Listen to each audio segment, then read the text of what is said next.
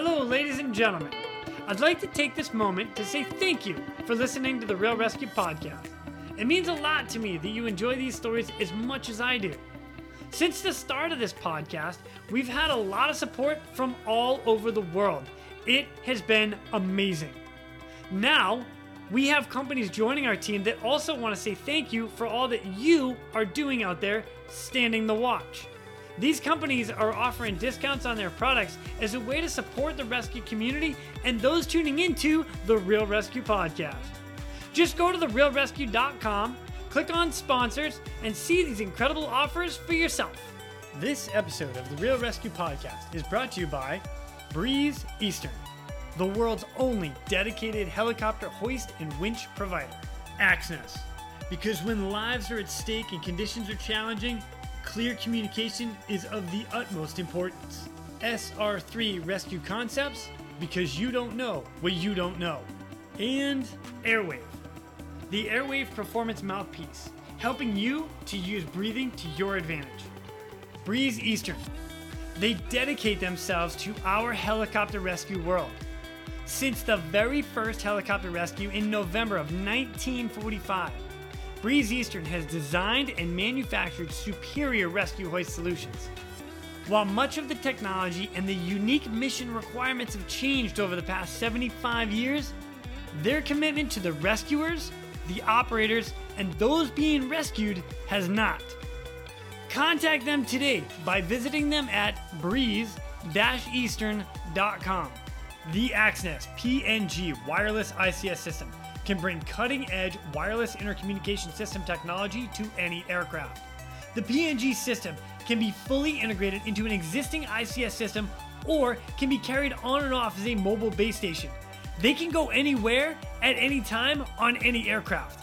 Plus, with the strongest and most robust waterproof handheld in the market, this system can take a hit and keep working. Their wireless intercom systems are designed to enhance situational awareness through improved communication capability. This system brings superior noise-canceling technology to eliminate rotor wash and engine noise from your ICS. The Axness PNG wireless system is currently deployed in more than 1,800 public safety, air ambulance, and search and rescue aircrafts worldwide. I have personally used the Axness system in 4 different countries and on 5 different airframes. It is awesome. If you want more information, contact them today at axness.com. That's AXNES.com. You just make sure you tell them Quinny sent me. SR3 Rescue Concepts is a training company that can help your helicopter training. They train daytime, nighttime, aerial firefighting, hoist, long line, fast rope, rappel, and more. They can assist your program with standardization and safety checks or just an FAA annual refresher. With the certified flight instructor pilots and experienced crew, they are ready to help your agency keep up to date with current techniques, rules, regulations, and equipment. Plus, right now, SR3 is offering 10% off anything in their web store with the promo code, all capital letters, Real Rescue, REALRESQ. Plus, they are offering another 10% from their partners Petzl and their equipment. All you gotta do is send an email to info@sr3rescueconcepts.com, mention this podcast, and they'll take care of the rest. And Airwave. What if I told you that you could train harder for longer and recover faster just by wearing a mouthpiece? I know, I questioned it too. Then I gave it a try. The Airwave Performance Mouthpiece is a breakthrough in performance technology that is scientifically proven with over 15 years of peer-reviewed, published research at the Citadel to open your airway by 25% for improved breathing, resulting in a 20% decrease in respiratory rate, an increase in muscular endurance, and 50% reduction in cortisol levels post-workout. Now, what does this mean to me?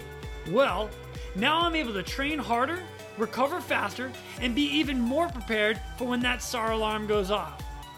You don't need to take my word for it. Try it yourself and see how you can use your breathing to your advantage. Go to airwave.com or visit them on Instagram @airwave to learn more about it.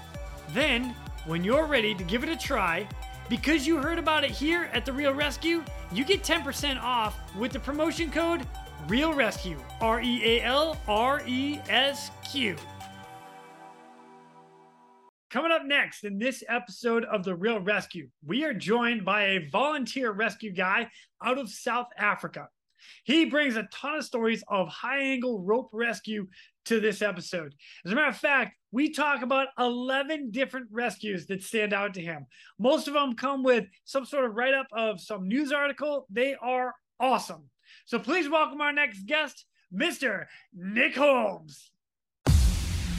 My name is Jason Quinn. I am United States Coast Guard Rescue Swimmer number 500. These are my rescues and rescues from those of us that put our lives on the line every day so others may live. This is the Real Rescue Podcast.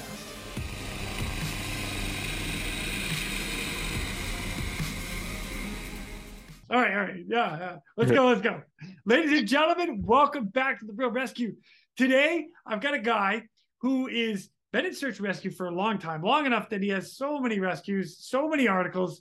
We only get a piece of them, and I am freaking pumped. Ladies and gentlemen, Mr. Nick Holmes. What's up, Nick? How are you, brother? Good, and you, man? How's it going? Dude, I'm fantastic.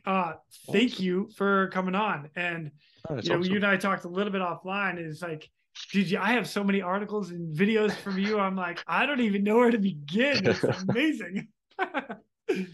So, yeah, I don't know. I've got like an archive of stuff that's just ridiculous. It's great. It's great. Like, I love it.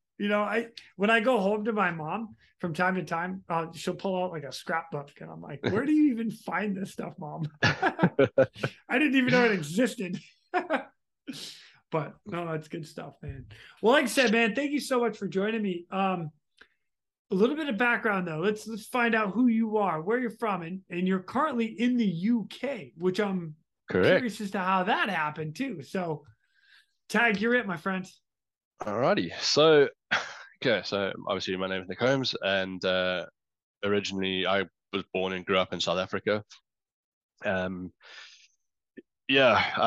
am a electronics engineer. I specialized in sort of radio frequency engineering and radio transmission stuff. Got a little bit sidetracked down the road, which is how come I ended up in the UK. And I got into search and rescue in 2009, so a little over 14 years ago, and nice. That's kind of the short of it. That's really short. Yeah. That's like really short. All right, I know now I gotta ask follow-up questions. Yeah, you're from South Africa? Correct. Where in South Africa? Durban. So so originally Pietermaritzburg. So I was born and I grew up in Pietermaritzburg. Then I moved to Durban after high school to go and study engineering, and I just never left Durban really. Well, I left there a couple of months ago. But yeah, so all my search and rescue career has been on the east coast of South Africa in KZN, KwaZulu-Natal, primarily in the Durban region. Got it. Durban, that's where Jared's out of, actually. Correct. NSRR Station 5. Yeah. A little shout out to Jared. Hey, how you doing? No, okay, Durban. I don't know South Africa super well, but I'm going to start putting a map up right here. Actually, I might even have it. It's going to be right here. This is where Durban is. Durban is like this little spot on the side of this long coastline. I like it. Okay. It's going to be right here. I promise. It'll be right here. Okay.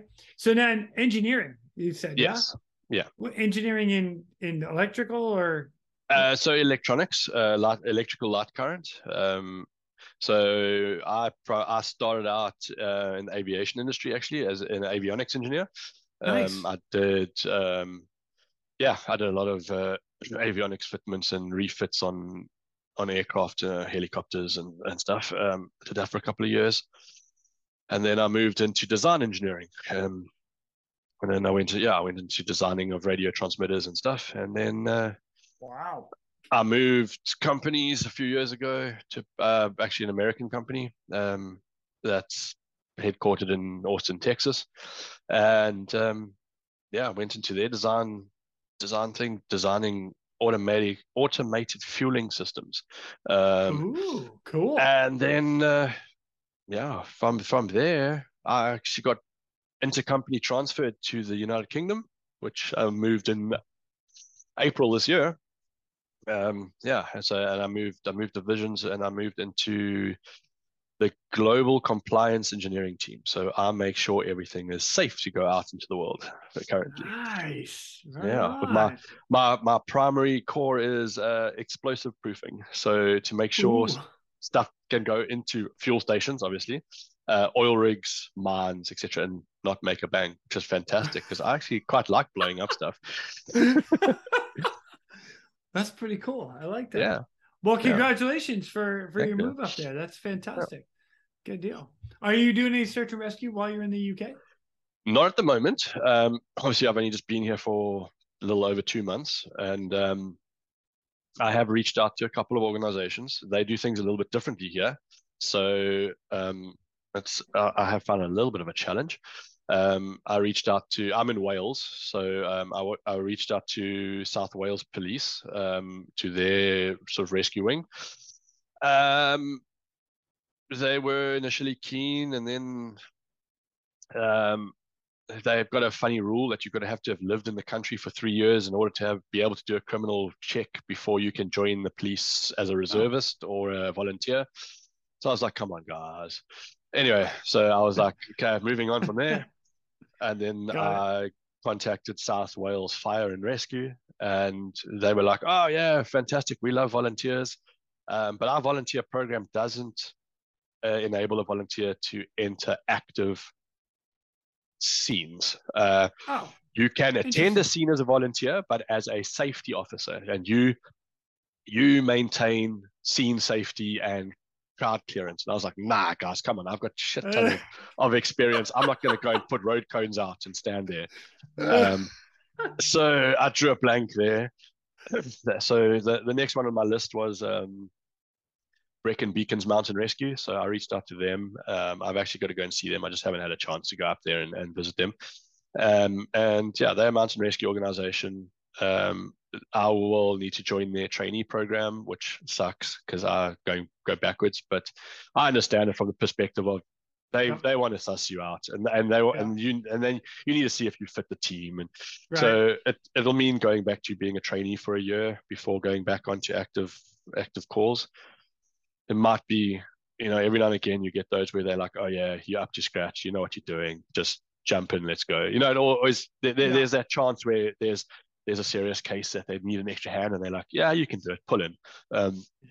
So we'll see. I just haven't had a chance to, and they're very strict on their intake. So they only do one intake a year. So Wow. Oh, wow. yeah. Okay. So I'm just gonna go and visit them and see the place out. They've invited me up to their base and asked me to come and have a look. I just haven't got around to it yet. So that's in the Cool. pipeline eventually. Oh, I Right hope now it I'm works just out, man. right now I'm just trying to unpack boxes still. I try to unpack boxes and looking into already helping with search and rescue. I love Well, it, dude. I love it. I found my helmet. That came out of Oh, a look at that. that came out of a That's sick. box. I was like, I was digging for something, and I was like, I packed my rescue helmet. Yeah. It's like, Oh my gosh. I don't I don't, without a map in front of me. Steve Daughtry was on here, and he is with the RNLI lifeboat station out of London. yeah. Yeah, So I don't know if that would be London is 2.5 hours from me. that's a little bit of a hike. Yeah, so RNLI station out of London, they would be on the River Thames. Yeah. Yeah, Yeah. yeah. So we've got an Another RNLI. contact. Just throwing that Yeah, out there to you, helping you yeah, out. we've got an RNLI station here in Wales, in Penarth, which is at the port down the road. Yeah, Perfect. I'm not the biggest fan of going out to sea, to be honest. So No, never mind then. Yeah, I'll leave I've that for those guys. I've done it twice, and I'm like, oh fuck, it sucks. Oh my gosh. I like it. Yeah, All right, dude. Well, thank you for the little background. I really enjoyed that. Now we're gonna get into some rescues that you've been a part of. And cool. you said 14 years you've been doing this? Yeah, so 14 years. give or take. It was around about March 2009 that I got involved. Okay. Yeah, it was one of those. It's always like interested me. It was always there in the back of my mind, and I get lost in doing random things, and I just got this beam up on it that I wanted to go rock climbing. So I bought a whole bunch of rock climbing stuff and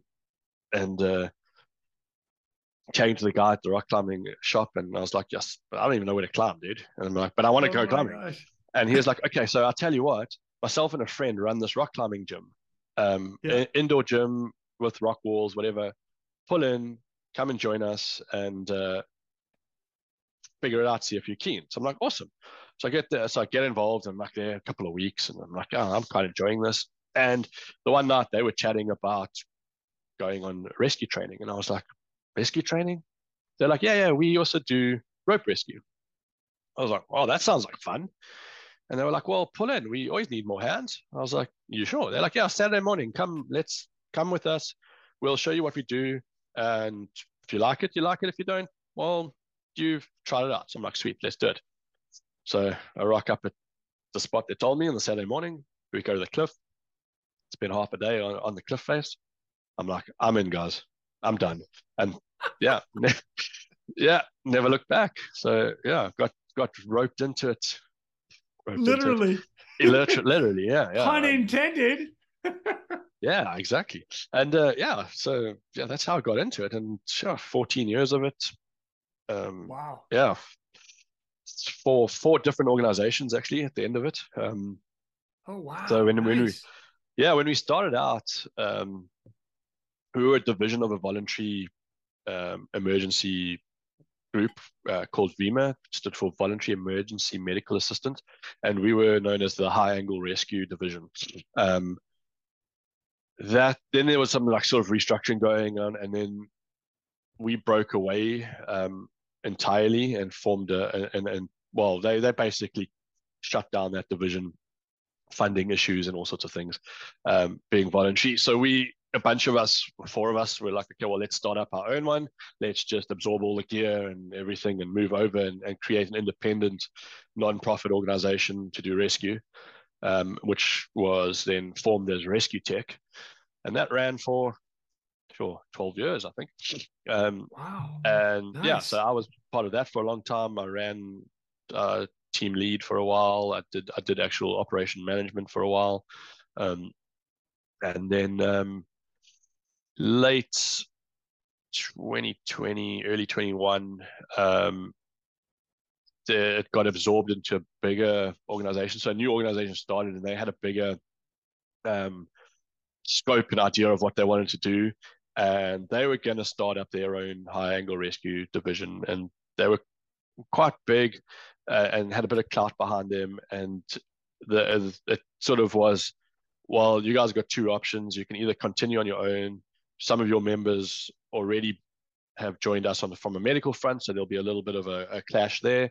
Um, so you can continue on your own, or you can join us and amalgamate. But we're going to start up anyway. So and it was a little bit of a contentious issue, and eventually a bunch of us who were going to end up being the ones remaining behind were like, we don't actually have the energy to run this by ourselves.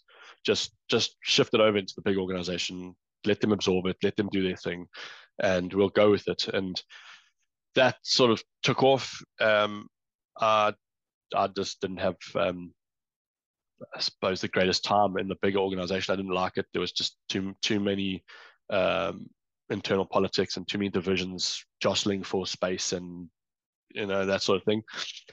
And then I decided one of the other guys had actually moved to another organization, which is actually a really big organization, but they run it in a different manner. And so I was like, oh, well, cool. I'll join up with you guys. I'm done with feeling like I'm unsafe. Because that came an issue is that I had this. I'm big on safety, and I just attended a scene that I felt was not up to safety standards, and I was like, I'm not prepared to do this. So I joined another organization called SASA, which stands for Search and Rescue South Africa. They're a really, really big search and rescue organization, non-profit as well, that spans the whole of South Africa. They've got divisions in every province in South Africa. It was a startup division in KZN. So I joined them, spent about 8 months with them, mostly as a trainee, and then I moved countries. So yeah, didn't continue. So yeah, that's basically Dang, my man. life in search and rescue right there. I love it. I love it, man. All right. Well, now I get to like dive into some detail on some of your Sure. rescues that you went into. And I'm going to start with the very first one because I love the first one. The first one's always that most memorable, but you actually have an even more memorable than usual because this made it into the local news, which the news article starts with 3 rescues after gorge tumble. Let's see. In what appears to be a bizarre series of events, 3 men were rescued after falling into Kloof Gorge. According to the VMA High Angle Rescue Unit paramedic, Mark Etson, he received a call on Sunday for, I'm going to call it, Krantzkloof? Yeah, so Kloof, just shorten it to Kloof. Everybody knows it as Kloof Gorge. Got it. So Kloof Nature Reserve Rangers saying that they had found an injured man laying in a pathway in the reserve. The High Angle Rescue Team arrived at the scene and were met by Netcare 911 paramedics and members of the SAP Search and Rescue Unit. Quote, the patient was found semi-conscious about 1 kilometer from the entrance of the gate and was treated by EMRS, who set up a drip. The patient was then carried out the reserve and specialized rescue basket by HAR, EMRS, and the fire department officers. Yeah. However, once they got to the parking lot, they were met by residents who indicated that his home at the edge of the gorge had been burglared earlier. This is where it gets really fun. All right. You know what? Let me keep reading. This is great. He identified the patient as a possible suspect and told rescuers the man had 3 other accomplices.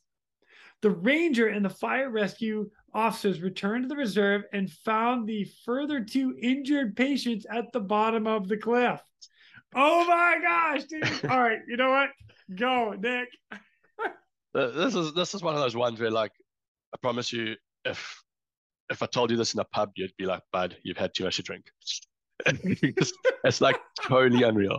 It's like the most random story ever. And so it was my very, very first rescue. And besides the fact that it was so off the wall, random, it also happened to be a really good friend of mine's wedding that day. And I was actually getting ready to go to the wedding in the morning.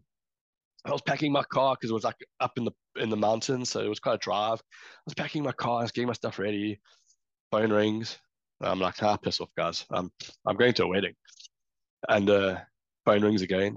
Like 10 minutes later, I ignore it, and it like just keeps ringing. So I answer it, and they're like, "Listen, it's going down, man. We need you. You got to come." I'm like, "Look, guys, I've got like a 2-hour window. Like this is going to be wrapped up in 2 hours because I've got a wedding to get to." They're like, just get in your car and come. So I'm like, cool. Get all my gear, get in my car, up the hill, get to the scene. And I walk past the ambulance with the guy in it, handcuffed to a stretcher. And that's funny. I'm like, what the stuff is this? Like, and then I look at it and I'm like, whatever, carry on. Busy putting my harness on and stuff, go through the gate, down the path. I meet up with one of the other guys on the route. And I'm like, dude, why is it I handcuffed to the stretcher? He's like, bud, you're not going to believe this shit. He's like, these guys were burgling a house in the middle of the night. They got chased by one of the police dogs. They jumped the fence into the gorge. They just kept running into oblivion. And I was like, you got to be joking. They're like, no. So, and why it was oblivion was the grass had recently been burnt. So it was black grass into a black hole. And these guys had just been running down this bank. And then suddenly there's a cliff face. And they just kept going. Poof. Just one after the other. Poof, poof, poof. Oh my God. I'm sorry. I'm laughing. no, Oh, it was really funny. And then my sense of sympathy just goes from like, I don't know, somewhere over here to zero. And I'm like, well, are they alive? Like, yeah. I'm like, well, they shouldn't be. And then like, and then they get for like, burglarizing the house. Yeah. yeah, yeah. So yeah, so then we get to the cliff face, and the guys are like, "There's two down here." I'm like, "What do you mean there's two?" I'm like, "This guy in the ambulance." They're like, "Yeah, yeah, two. Him plus his two buddies. They down the cliff." So I look Oh down the cliff, my and there's like one guy God. lying. It's like one guy lying against a rock down here, and there's like another guy like another 10 or so meters below him. And I'm like, "Oh, okay." Start the exercise of getting them out. Like, can't climb down there, get a rescue basket down there. We were lucky enough able to get the police to bring their helicopter in with a long line, and we just long lined the guys out one at a time. Um, the long lined ourselves out afterwards as well. Yeah. Also very memorable. Burnt my hands. First day of running a tag line on a helicopter. Burnt through my Oh. gloves. Like, so it was Oh. great. So I had like this burn line down my hand, um, like full of dust, full of thing. Get out, get at the end of there. We have our debrief quickly, and I'm like, fuck, I've got 20 minutes to get to this wedding. Like into a suit in the car park, out of a flight suit into a pinstripe suit. Like in my car, like I think I got a speeding fine because I like was just racing. I was like, oof. Rock up my mate's wedding. Like literally, it was probably about 7 or 8 minutes to spare. Uh, yeah, one of the other guys looks at me. He's like, "Where the hell have you been?" I'm like, "I'll tell you just now over a beer." Like, Oh my it was God. it was crazy. That one was like, and that one I like, I'll never forget that one. Dude, that's awesome. Karma is kind of a bitch, isn't Yeah, it? Damn, man. So what helicopter comes in? The police helicopter comes in and does a long line. yeah, yeah, yeah. So they brought in a squirrel. I don't know if you're familiar with Yeah, the one two squirrel. Is small. five, the A star. Yeah, Yeah, yeah, A star. yeah, Yeah, so known yeah. as an A star in the states. Yeah, so they brought in one of those. And then it gets really great actually. They bring the squirrel in, and they bring it into a low hover, and they attach the line to it, and they start to climb out, and the line falls off, and we're like, huh? And they bring it down again, put the line back into the hook, and we like load it, and they're like, okay, that's cool, and they climb out, and it drops the hook again, and they're like, what the stuff? So they land the chopper, and the engineer gets out. Now they're on the top of the cliff face, and we're in radio comms with them, Yeah. and the guy on the radio said, one of our guys at the top of the cliff says, "Oh yeah, the engineer says that the cargo hook's been giving them trouble, and it keeps just unlatching every so often." I was like, "And you want us to clip onto this thing?" So they fiddle around with it. Eventually, they like, yeah, put a hitch in, and we're like, no, we're gonna put a tail on him, like tied to the skid or something. So we're like, yeah, hook a tail to the skid, and then yeah, hell, thank goodness for the three hauls out. Because I was like, I mean, I've worked on aircraft, and like I'm looking at this thing, and I'm like, that's not meant to happen, guys. Like Oh I my know how a God, cargo hook dude. works, and like, Yeah, yeah. why is this thing unlatching?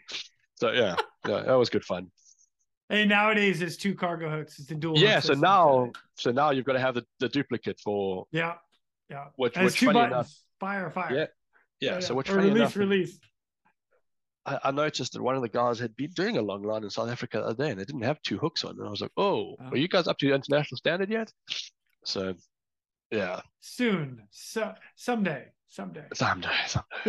But, yeah, unfortunately, in some cases, things only get changed when something goes wrong. So, Yep. Yep. It's yeah, unfortunate, but it happens. yeah. You know. So dang, man. Oh, that's good. Well, thanks for sharing that one. That's fantastic. All right, number two. Yeah, Because I'm just gonna keep going through these if that's cool with you. go for it. Go for it. All right. So this one was an article that was written. The headline is Fireman suffers only a broken leg after a 35-meter fall. Oh my gosh. That's like 70 something feet. It was That's actually a a bit further than 35 meters. Actually, it was 35 meters vertical, and then an additional 10 on a 60-degree slope. oh So my God. Yeah. All right, so let's say it's you know what? Let's go around numbers. Say 50. It's about 150 feet that he fell. Oh, Yeah. good night. All right, so the article says a firefighter sustained leg and head injuries after he fell down a 35-meter cliff in an attempt to put out a Felt fire. veiled So fire. felt Ooh, I fire. don't Yeah. know what So it's a that is. bushfire. Bushfire. Oh, okay, nice. Oh, learned Yeah. something new today. So put out a veld fire in Hillcrest yesterday morning. So, all right, you guys are out. So you're a firefighter as well, or No, you've been no. through all that? Okay. So we're only specialized rescue, only rope rescue. So in this case, the fire department had been out all night, dealing with a bushfire that was coming up these cliffs, and there's houses on the top. So Okay. they were holding back the fire line from the properties during the night, and in the early hours of the morning, um, this firefighter misstepped and disappeared off the edge of the cliff Oh my while God. whilst fighting whilst trying to contain the blaze. Um, so yeah, he disappeared into the bottom which was on fire at the time, so it was burning. And how he never died is just another story. All I don't even know. He so he broke his femur. Um, his helmet was actually split. We found pieces of his helmet, so he broke his helmet. The firefighting helmet actually broke into Wow. pieces. There was a Jeez, oh portion, man. yeah, there was a portion that we found, and there was portions that were melted, just melted blobs of plastic, so it had been burnt. His radio had come out of his pocket, and we found that as a molten mess um, in the area. He had the presence of mind to drag himself through the fire line in his bunker gear onto a rock. It was quite a big rock in the area with a fallen tree across the top of it. And he took his bunker gear belt and wrapped it around the tree and tied himself to it. And he stayed there for, sure,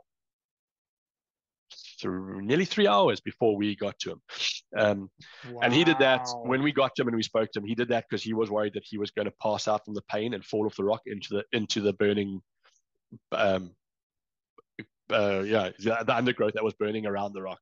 So when we got in there, the whole area had actually been burnt out around him, and yeah, it was like it was mad. So I mean, and that was 4 a.m. I think it was. He fell at about 4 a.m. Um, the my phone rang at 10 to 5 in the morning. So the fire the fire officer on that scene raised the alarm with fire command. They realized that they actually didn't have the capacity to do it. So Holy somebody else smoke. so somebody else in the fire department got hold of us and said, "Listen, we have a firefighter down. You guys are the only guys who've got the rope access equipment and that to get in there. We need you." So we're like, "Okay, cool." They're like, "We'll send the heavy rescue rig." So we're like, "Okay, awesome." The heavy rescue rig's got a monster big crane on it. And we figured that's brilliant. If we can get that thing in there, we got there. The heavy rescue rig couldn't even get close. I mean, it could get to like the end of the road, and there was still like, I don't know, 700 or 800 meter walk. So there was no ways that thing was ever going to be any use to us. But it was there, looked cool. And yeah, so we arrived. I think I arrived on scene at about 20 past 5 or so. Um, and the place is just burning, like proper burning. And we get his instructions of like, okay, so how do we find the cliff face? Where are we going? One of our guys is already down there on the cliff. He's established a point of entry. He comes back on the radio and he's like, right, guys, cruise down we had to go through somebody's property. He's like, cruise down to the end of their yard. He's like, climb through the fence at the end. But the fence it's an electric fence. He's like, yeah, just do it quickly. It'll whack you once or twice, but just do it quickly. Like, so a couple of us got thumped by an electric fence climbing through. Oh my God, dude. What um, the heck? and he's like, okay, so follow the fence to the end of the fence line, and then at the end of the fence line, sort of take about a 25, 30-degree veer to your left, and there's a tree stump. At the tree stump, just go straight down the hill, and you'll find us. So we bugger off like, hey, we like take this veer off, and walking around the bush for I don't know, 10 minutes or so. Get on the radio, and you're like, but like, what? We can't find this tree stump. Tree stump had burnt. It was no longer there. It had burnt out in the time that he had gone past to the time we had arrived. The tree stump had burnt to nothing. So eventually they sent a firefighter up to find us, took us down. We had to cross through a flame front. They were burning kind of like that. So we had to zigzag through a burning flame front. Oh, wow. Yeah, it was Jeez, insane. It was just hot. dude. Yeah, I mean, and the whole time we were like, we're going to be dealing with ropes that are flammable. Like this stuff can melt, and we had to then find trees that hadn't been burnt or that were cool enough to put slings around and stuff, that they weren't going to actually combust our anchor systems. And make sure that the firefighters were on top of keeping the flames away from where we were working. And yeah, so then I abseiled down into there with a paramedic. I actually went before the paramedic so that we could establish that the ground was safe below before he could go down if I needed to put any anchor systems or anything in. Also, we were down on crew that morning, so there was only, I think at that stage, there was only 5 of us on the scene. So we didn't have as many hands as we would normally have to run it. So I opted to take the Stokes basket, the medical pack, the oxygen tank, and myself all in one go down the mountain. Yeah, that was some crazy additional load on my descending equipment. And it was loaded dark to the max. I was loaded, man. I was like, take that basket, strap everything into it, attach that basket to my D-ring, and I'm going. And yeah, disappeared off the mountain.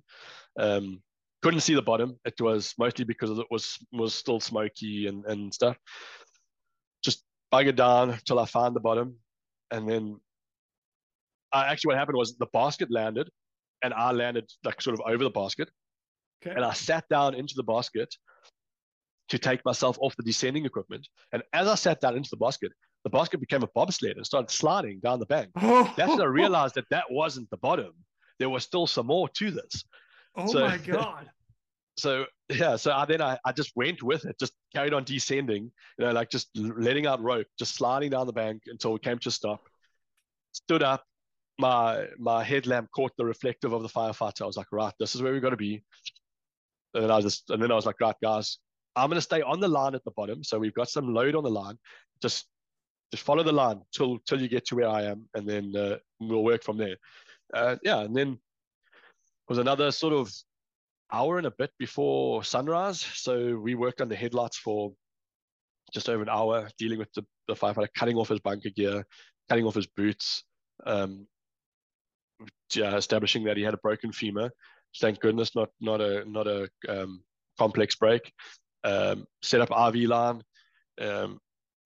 established sort of pain meds. Paramedic issued some pain meds to him, kept him comfortable. So then the guy started getting, obviously once you give the guy morphine, they get the shivers and stuff. Now you got to try and keep him warm. I'm cooking, man. I'm like, this place is on fire, bro, and you shivering. I'm like, yeah. So dealt with that, and then we established that the best way out of this is going to be with the helicopter. We're to take him out in the conventional method of. You're 50 meters down, 150 feet. That's a long way to try to bring somebody up with a couple ropes. It's not that bad in a mechanical advantage system in an upward haul system. Okay. It takes time, which is fine, but the environment wasn't conducive to it. Yeah. I mean, stuff was burning. We didn't know how hot different areas were. Now you're going to run ropes through on the ground. You don't know if it's running over hot rocks or anything burning subsoil. So we figured, like, listen, we actually need a helicopter. So the go-to out in South Africa is the military. We don't have we don't have civilian operators that are hoist and long line equipped. The police sometimes have the capability, but the military have a tasking to do rescue work as well. So we get hold of joint ops, and we're like, this is a situation. We have a firefighter down. It's not a member of public. So this is a government entity. We have a firefighter down. This is where we are. We need an airframe. And they're like, okay, so our airframe is on deployment right now. So we don't have many airframes. This is not America. We have like 2. So I love how you just said this is not America. We're in South Africa, damn it. I don't have a helicopter like I do a mosquito. Yeah, exactly. we like the Air Force Base 15 Squadron has like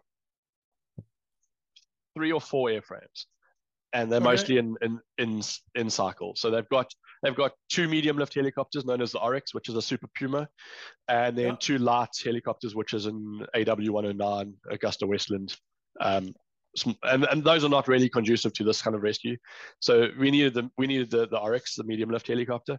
It was out in deployment. Their second one was down for maintenance. So we were like, okay, now what happens? They're like, well, we'll redirect from deployment, but it's going to take some time. We're like, okay, fine. Some time turned into 3 hours. They had to divert this machine from up north, bring it back in, refuel it, change the crew, bring it back, get it back to us, get it out to us. Eventually, we hoist this firefighter up. He's been down there for 5 and a bit hours now. We've been down there for 4 and a bit hours. Get him out, get him into the machine, get him off to hospital. And then we all look at each other and we're like, oh shit, we've got to climb back up this cliff face. So I can't even remember how I was shattered. I was absolutely wrecked. Then I still went to work after that and I did half a day's worth of work. You know, like, I think I cruised into the office at I think midday. And I remember the boss looking at me and was like, "Where have you been?" Like, down a cliff face, man. I was like, I was saving somebody, man. That was an incredible rescue. Actually, that was pretty decent. We went on to being nominated for a bravery award for Centrum Guardians for that rescue. So I actually have that up as well, which is super cool because it actually recognized a list of people here.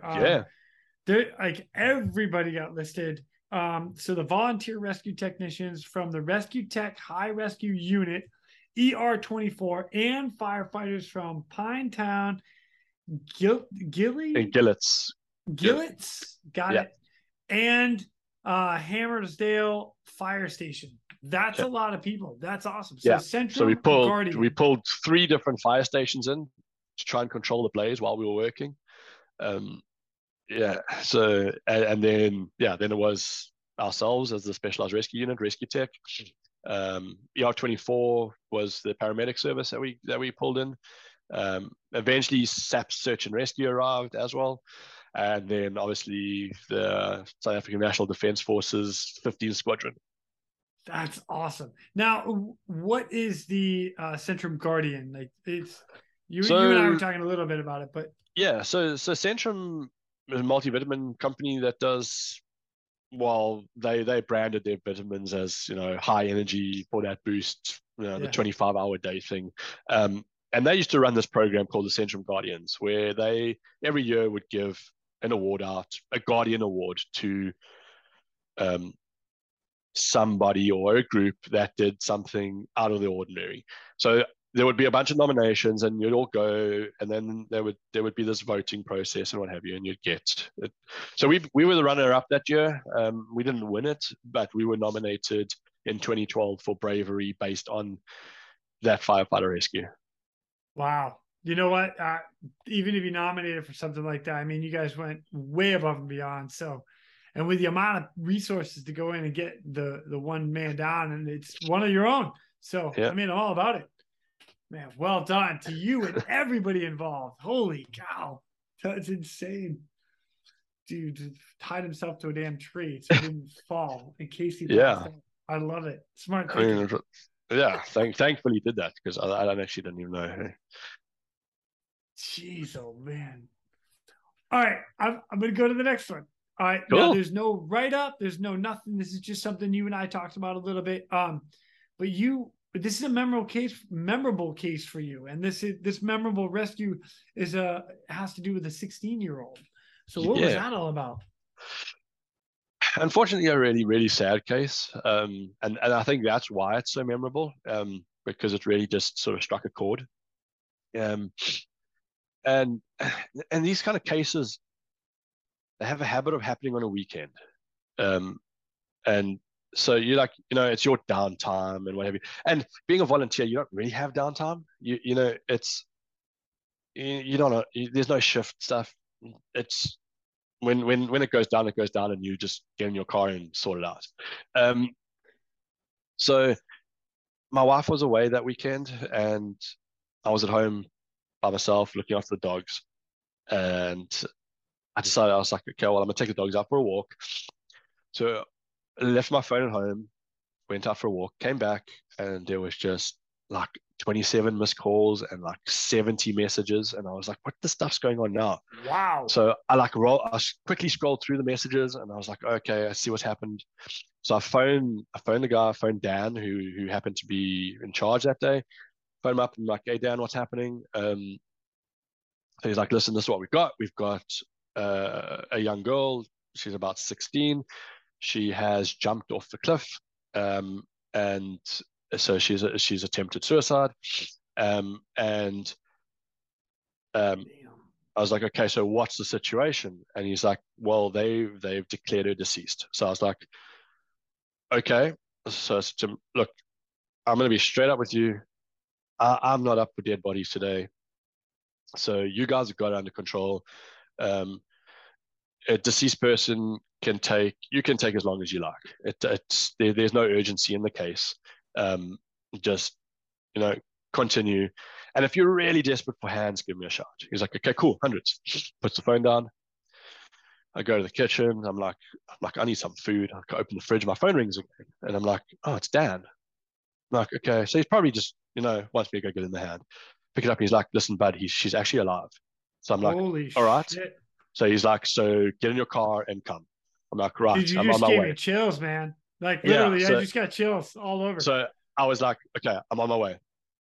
I'm like, well, my like number one rule is like you don't go to these things hungry because so I'm like, no, like I need food. It's like open the fridge and I'm like, okay, well a banana's gonna have to do. And I look at the dogs and I'm like, sorry girls, your supper's gonna be late, but I'll be back. I close the door, like get in the car, like I grab my gear because my gear wasn't in the car, so grab all my gear out the garage, throw in the car, like race up the hill. So it was in the Winston Park area, which Gillet's actually same sort of area as the firefighter, but on the other side of the cliff face sort of runs around in a sort of a U shape. So it was on the opposite side to where the firefighter had fallen. Um, and I arrive on scene and not knowing all the ins and outs, like I'm quite a sort of jovial character. I like to um, break the stress up with a little bit of humor because these situations get you. And yes, sometimes the humor is really dark, so I've got to be careful. Um, and Oh, and dude, I'm I like know, I so know. I'm putting my gear on, and I'm walking down the grass through the vehicles. There's a couple of vehicles down the grass where they've set up because there's no anchor points there, so they move vehicles down as far as they can go to set up all the lines. And I'm walking through the vehicles. I'm busy putting my helmet on, and I like sort of come around the front of one of the vehicles, and one of the guys looks up at me. He's like, "Where have you been?" I was like, "Bro, I was at home watching freaking YouTube. What the hell's wrong with you guys?" And and like so there was this young girl to my right, so she packs up laughing, and I'm like, um, I didn't know she was the sister of this girl that jumped, and afterwards she came to me and she was like, I have to thank you for that light-hearted break in humor. She was like, it just dropped the entire situation from the stress levels we were feeling at that time. She was like, that was just perfectly timed humor. I was like, yo, because normally that shit doesn't go down well. Right? Yeah. Um, yeah. So I mean that was one of the memorable aspects of it. And then so we get into this get into working now because now we're like right no now this is time critical. She's still alive. She has a very bad compound break of her leg, so there's a protruding. Um, she's in a pretty bad way, and we need to get her up this cliff face as fast as possible. Um, it was what we were looking at, 25 meters to 30 meters there. So we're like 70 feet or so. Um, Yeah. Yeah. yeah. So we get the guys to quickly set up a hauling system. We've got a paramedic down there. We've got one of our other rescue technicians is also a paramedic down there. They're working on her. They battling to establish an IV line. Um, they they eventually get that right. They sort of get some sort of stability in the patient. Um, we get her up the top of the cliff face. When we get to the top of the cliff face, the guys are like, listen, we need to get her shoes off because there's blood somewhere and we just don't know where it's coming from. And we need to get her shoes off when we can't get them off. So her foot was really badly swollen and couldn't get the shoe off. So I've got a specific rescue knife that's got it's a hook blade. It's blunt. It's actually designed for cutting belts off, so you can push it against you. It's like a seatbelt cutter, yeah. But so it's one. It's a Victorinox rescue tool. So it's got this belt cutter in it and another knife on it. So I took the belt cutter and I hooked it underneath her laces and I sort of ran it up and popped the shoe and then ran it along the inside of her foot and then down the back. So I could kind of split the shoe like that. Yeah. And as I did that, like a clam, just open it up like yeah. Okay. And as I did that, it just like drained blood, like the stream of blood just and that was when they discovered the compound break in her ankle and it had just been bleeding down into her shoe. Oh, and it was like gosh. So then there was this furious amount of working right there and then they're like right well now they've got to get her to the hospital. So they got her into it's the number one trauma facility in Durban called Albert Lutuli Hospital, which is actually it's a university hospital. It's government hospital, university based, and they've got very well equipped trauma doctors and trauma center. And that's kind of like if you're in a really bad way, you want to go there. Out of all, strangely enough, because generally in most cases you want to go to a private hospital facility in South Africa. We get her in there, and she passes away overnight, unfortunately. Damn. Just they operated on her 3 or 4 times. She just had some really bad internal hemorrhaging, and they just couldn't stop it, and she unfortunately passes away. So it's a memorable one for me because number one, young girl, and just like I look at it, I'm just like, I don't know, I just can't fathom it, right? So I later learned from her sister. I get talking to her sister a bit later because she contacts us to thank us for what we did and all the rest. I get talking to her. This young girl was deaf. So she was deaf from birth. She had struggled with depression in her teens. And compounded to that was the inability to express herself being deaf. And this just obviously got to a point in her life and she she had decided that was enough. And it's always horrible to lose a patient, and it's even worse when you lose a young patient. It's like and you just like you fight for the positive outcome, and when you don't get it, some of the times it really really takes its toll. So for me, it's always that's a certainly memorable case. And I had a bit of a like I drew a bit of an issue with the case as well. And not to get too far into it, I later discovered that the initial declaration of the patient being deceased was not carried out in person. It was carried out via a drone. They sent a drone down there, did a drone surveillance of the scene, flew it over her, said, "Oh, she's dead," and that's Oh. and they then one of the medics went, "Okay, I'm gonna go down there and check," and he discovered that she actually had a pulse. And I I um I drew big issue with this, and unfortunately, being a volunteer in a voluntary organization, you don't have as much clout in Yeah. the full EMS process as one of the other organizations. So yeah, and I think that's right also because I held a lot of anger towards that case for many years based on that, and I felt that had the standard processes been followed, maybe the outcome would have been different. Probably not, considering the amount of injuries. But you you always want to give your patient um, the biggest fighting chance that they have. And I don't know, I just felt that some of that chance had been unfairly revoked. So Man, yeah, that's tough. yeah. So that was that one. It's a horrible one. Still every now and again I think about it, but yeah, that was about what 8 years ago I think. Wow. Dang, man. You know what? Good for you for picking up the phone again and giving it everything you got. I'm sorry for the outcome. So, You can't win them all, eh? no, that is a true statement. Yeah. Dang, man. Well, all right. I'll tell you what. Let's go on to the next one because now there's a point.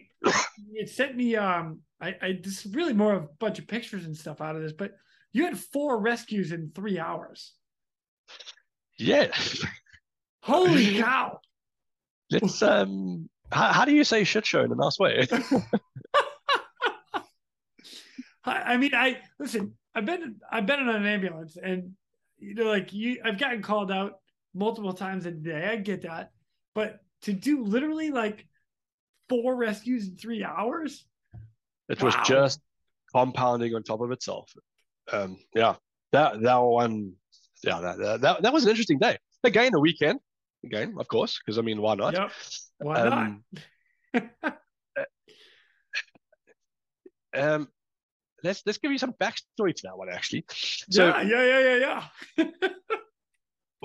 during the whole COVID, whatever you want to call it, Yeah. weirdities, uh, That's pretty that good. I like that one. um, they did some strange things in South Africa where they closed public areas, parks, nature reserves, hiking trails, etc. Um, places where you were like, well, you're in the open and you're away from people.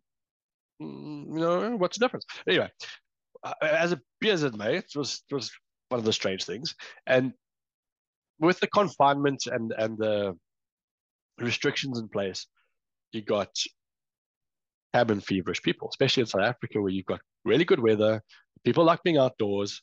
Um, Now we're not allowed to be outdoors. Come this incident where they had opened the reserves about 2 weeks earlier, and this happened to be a really good weekend of good weather, and everybody was like, "We're going hiking, whether we've been Yes. hiking or not in the past. We're going hiking." Everybody So had to get outside. Everybody had to get everybody moving. was outside, Yeah. and They cramped up for too long and yeah, it's time to get outside. I get time to get that. out Oh and my do God, some I stuff. get that. Yeah. And so what started out as a group of hikers, there was about 8 of them, gone on this hike down to the waterfall in Kloof Gorge, which is a nice hike and it's a great scenic thing. It's a cliff, it's a ridgeline trail that then zigzags down the cliff face, um, about 130 meters in elevation, um, and then you follow the river back upstream. You do one crossing, and you come up underneath this really big waterfall, and there's a nice big pool there, and it's quite a nice spot for a picnic, and some people swim in the river. Cool, awesome spot. So these 8 decide that they're going to go there. They've got limited hiking knowledge. They limited fitness. They go to the spot. And in the midst of their picnic, one of them walks underneath the bottom of the waterfall. You can do it. There's like a bit of a ledge, but it's wet. That's pretty cool. Yeah, I'd totally be underneath the waterfall. I mean, I'm just saying. But it's wet, slick rock. So you've got to be careful. She slips, falls, and goes over the edge into the waterfall, into the pond. Of course she does. Yeah. Friends managed to recover her from the water up to the side. She's injured her back, injured her neck, and one of the friends, the fitter of them, decides that he's going to run back because there's no cell phone signal down there. It's this really tight crevice. He's going to go back up till he finds cell phone signal and raise the alarm because obviously we need to get it out. And along the way, there's these markers, trail markers. On the trail markers has our phone number. And it just says there, in an emergency, call this number and, tell us which marker you're at. So him and then one other decides they're going to go with him just in case because a little bit of panic. So they go up the trail. Gets to where the cell phone signal exists, gives us a call. We're like, okay, cool, no problem. He says, no, he'll meet us at the car park and guide us back in. Like, okay, well, we don't have to. We know the routes, but cool. Unbeknown to us, leaves the other person to go back by themselves. In the midst of this other person going back, they slip and fall and injure their ankle, which we only discover when we're going to the primary case. They come across the second injured person. And it becomes okay, so the second injured person is a very quick extraction. Let's get them out quickly, and then we'll continue with the primary case. So they extract the first person. That's at the point where I got involved because I wasn't there, or I was on my way there. I can't remember. I arrive at the car in the car park because I live actually sort of the furthest away from that area than everybody else. I arrive in the car park. They're busy loading this patient in the ambulance. I'm like, oh, cool, you guys are done. They're like, no, second patient. I'm like, whoa, hang on, what? And I'm standing in the car park now, kitting up, when this hiker comes past and this goes, oh, by the way, there's somebody who slipped and fallen on the trail down there. We're like, yeah, no, cool. They're in the ambulance. So he's like, okay, awesome. We assumed here that same person, right? We're now working with the primary case. Second set of hikers come through and goes, oh, do you guys know about the person with the ankle injury down the trail? Then I'm like, there's a 45-minute delay here between these two hiking parties that have come past. This is not one and the same person. Oh my God. So I'm like, okay, get on the radio. I'm like, guys, I think we have a third case. They're like, no, impossible. I'm like, well, we've had the second hiking party come past and ask us if we're aware of an ankle injury on the yellow route. I know we took the one ankle injury off earlier, but it's impossible that this second crowd has not exited the reserve, in this time frame. It just doesn't make sense. They're like, okay, well, we need to try and investigate this. So we're like, we're really down on resources. Now, what are we going to do? So we're like, well, we're not sure if this case actually exists, but we need to kind of pull people off the primary case to go and do this. So we established that the guys at the primary case, they settled, they've got it all sorted out. We're like getting a helicopter in to extract this patient because there's no ways we're going to climb out this gorge with this patient. And at that time, we're like, okay, well, we're going to send somebody to go and find the third case. So two guys go off to go and find the third case while we establish the scenario for the helicopter to come in. The helicopter at that time, it's an air ambulance. It was a Bell 407. Luckily, it was the 407. So it's a smaller machine, smaller rotor disc, and we believed we could get it into the bottom of the gully. got the pilot came over the top, and he said, yeah, no, he believes he can get into the gully if they clear some trees. So we're like, oh, okay, let's get some chainsaws out. So Nice. whip out some chainsaws, make a quick, rappel line down the face of the waterfall, send some chainsaws down. We hear the screaming of chainsaws for about 20 odd minutes while they cut trees back and make an area for this helicopter to come in. Now, while this is happening, I've moved slightly down the path a bit so that I can get a better view down into the gully that way, and I can look down into the bottom. And you can see some of the hiking trail in the bottom and what have you. And I'm standing there, and another hiking party comes past, and they're like, there's some people shouting for help somewhere. We don't know where, but we could hear them on our way up. I'm like, well, now you got to be shitting me. I'm like, please tell me this is case number 3 with the ankle injury still, which our guys have now found. And they are established that they just need to brace the ankle and help this person walk out. No big deal. So I'm like, okay, cool. So I'm like, yeah, sure, we're onto it. Don't worry about it. No problem. They're like, okay, awesome, as long as you know. And they leave. And I don't know, 10 minutes goes by, and another party come out. They're like, oh, there's some people shouting for help. We're like, all right. I was like, okay, when did you hear this? They're like, no, about 5-10 minutes ago. I'm like, okay, which trail did you come up? So like, no, we came up from the green route, and when we joined the yellow, and I was like, oh shit, the green route's the one that goes into the bottom. I'm like, okay. So like, all right, let me walk along a little bit further. So I walk along to this sort of jutting rock that sort of juts out and hangs over the edge, and you can look down into the bottom. And I'm standing on this rock and looking up the valley, looking down the valley.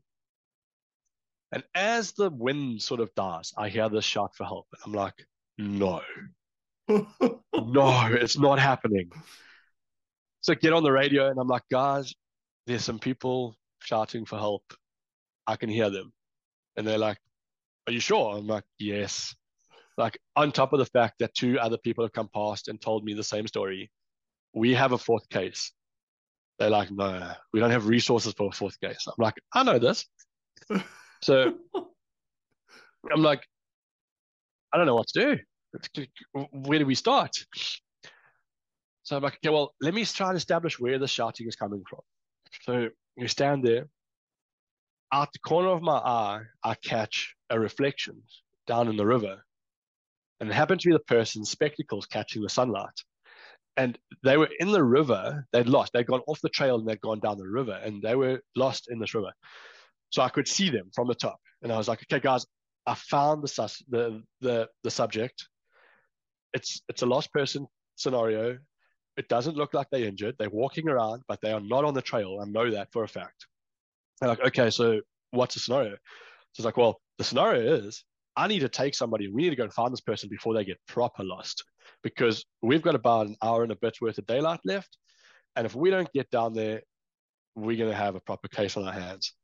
They're like, well, we don't really have resources. We need you guys at the top there. And it's like, I'm sure they can handle, like, if 2 of us leave here, I'm sure the remaining 3 guys can cope with what's going on up here, because all they're doing really is, sending you guys equipment and retrieving the equipment. There's nothing more complex than that. I'm sure they've got it under control. They're like, okay, cool. Well, get going then. Who are you taking? So I'm like, okay, cool. I'm going to take one of the girls, Ocean, that's her nickname. I'm going to take her because she's a trail runner. She's really fit. And this is going to be some arduous stuff. So myself and her are going to get going, and we're going to go and find this person. She's also new, so I was like, this is great for her from an experience point of view. So I get hold of her, and I'm like, right, listen, come with me, stand here. Can you see the subject? I'm like, that's where we got to go. We've got to get to them and get them out before the sun sets. And she looks at me and she's like, are you joking? I'm like, no, let's go. I'm like, so we go. In this interim, the heli pilot's done 2 more passes, and he's now going on his approach in. this guy's approach into the gorge is something out of a movie, man. It's like, I don't know, 5 or 6 meters clearance on each side of the rotor coming in, coming into the bottom. Then he's got to pirouette that thing around and push the tail backwards towards the waterfall so that it's in the clear. They do a hot load. So, I mean, I'm assuming most people listening to this know what a hot load is. Don't shut the machine down. Its rotors are running, power on. But it's more than a hot load because you can't put his skids down. So it's a hovering hot load. One skid is on the bank of the river. The other skid is actually in the water. And they open the doors. Now, Bell 407 doors don't slide, they fold. So they don't work so great when the rotors are spinning, especially if you're not on the deck and you've got some pitch in there. Now there's some downdraft. Those doors then become, they're sails. They just want to catch the air and flick all over the place. So now there's one of our guys like waist deep in water, like holding the doors back while they load the patient into this machine. All the time, like we're climbing down the mountain, and all I can see is the top of the rotor disc through the trees. So it's like a red and white checked rotor disc, and it's just like this disc through the trees. It's sick. And it, we get out to the bottom eventually, and as we get out to the bottom, the machine takes off, and he like flies like directly over the top of us on his climb out. And we're like, okay, so that case is done. Now the guys down the bottom, they don't know about this fourth case because they went to a different radio channel. They've switched off paying attention to what else is going on. We eventually found these two subjects. There were two of them actually. One of them was walking around in the river lost. The second one was sitting on the rock, dehydrated. And I always carry a Camelback with me. It's just like my gospel thing. I just don't go anywhere without water. Yeah. So we give her a bit of water. We try and get her a little bit hydrated. Two elderly ladies, sort of mid to late 50s. So not very fit. They were out on a Sunday stroll. Didn't have the best equipment. Didn't have the best shoes. Had run out of nutrition and liquids hours ago. They were well off the trail, so now we had to get them back on the trail. So got them a bit hydrated, and then now we entering twilight, so we're running out of light, and we got to get this wrapped up. While we're busy getting these two ladies back to the trail, the group from the waterfall comes wandering down. And they're like, oh, what are you guys doing down there? I'm like, well, this is case number 4. They're like, case number what? I'm like, we're on the 4th case here right now. We need to get these two ladies out. They were like, you guys, no. Like, we're wrecked, man. We don't have the energy to take like any more people out of this place. We're like, well, we've got to get out. And I was like, here's the deal. They're like, let's get out and go home before any more other people fall. Like,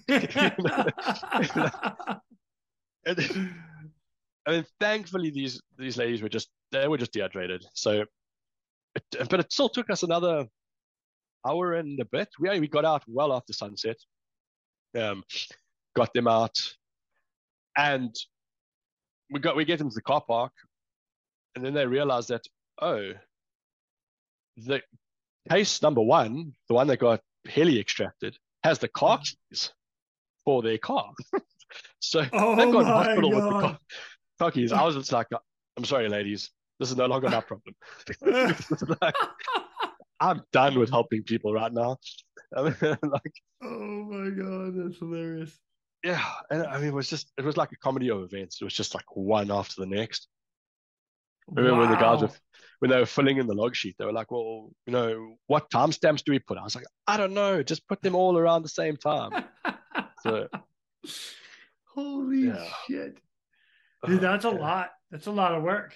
Yeah. Dang, man. Yeah. Dude, I am digging these cases.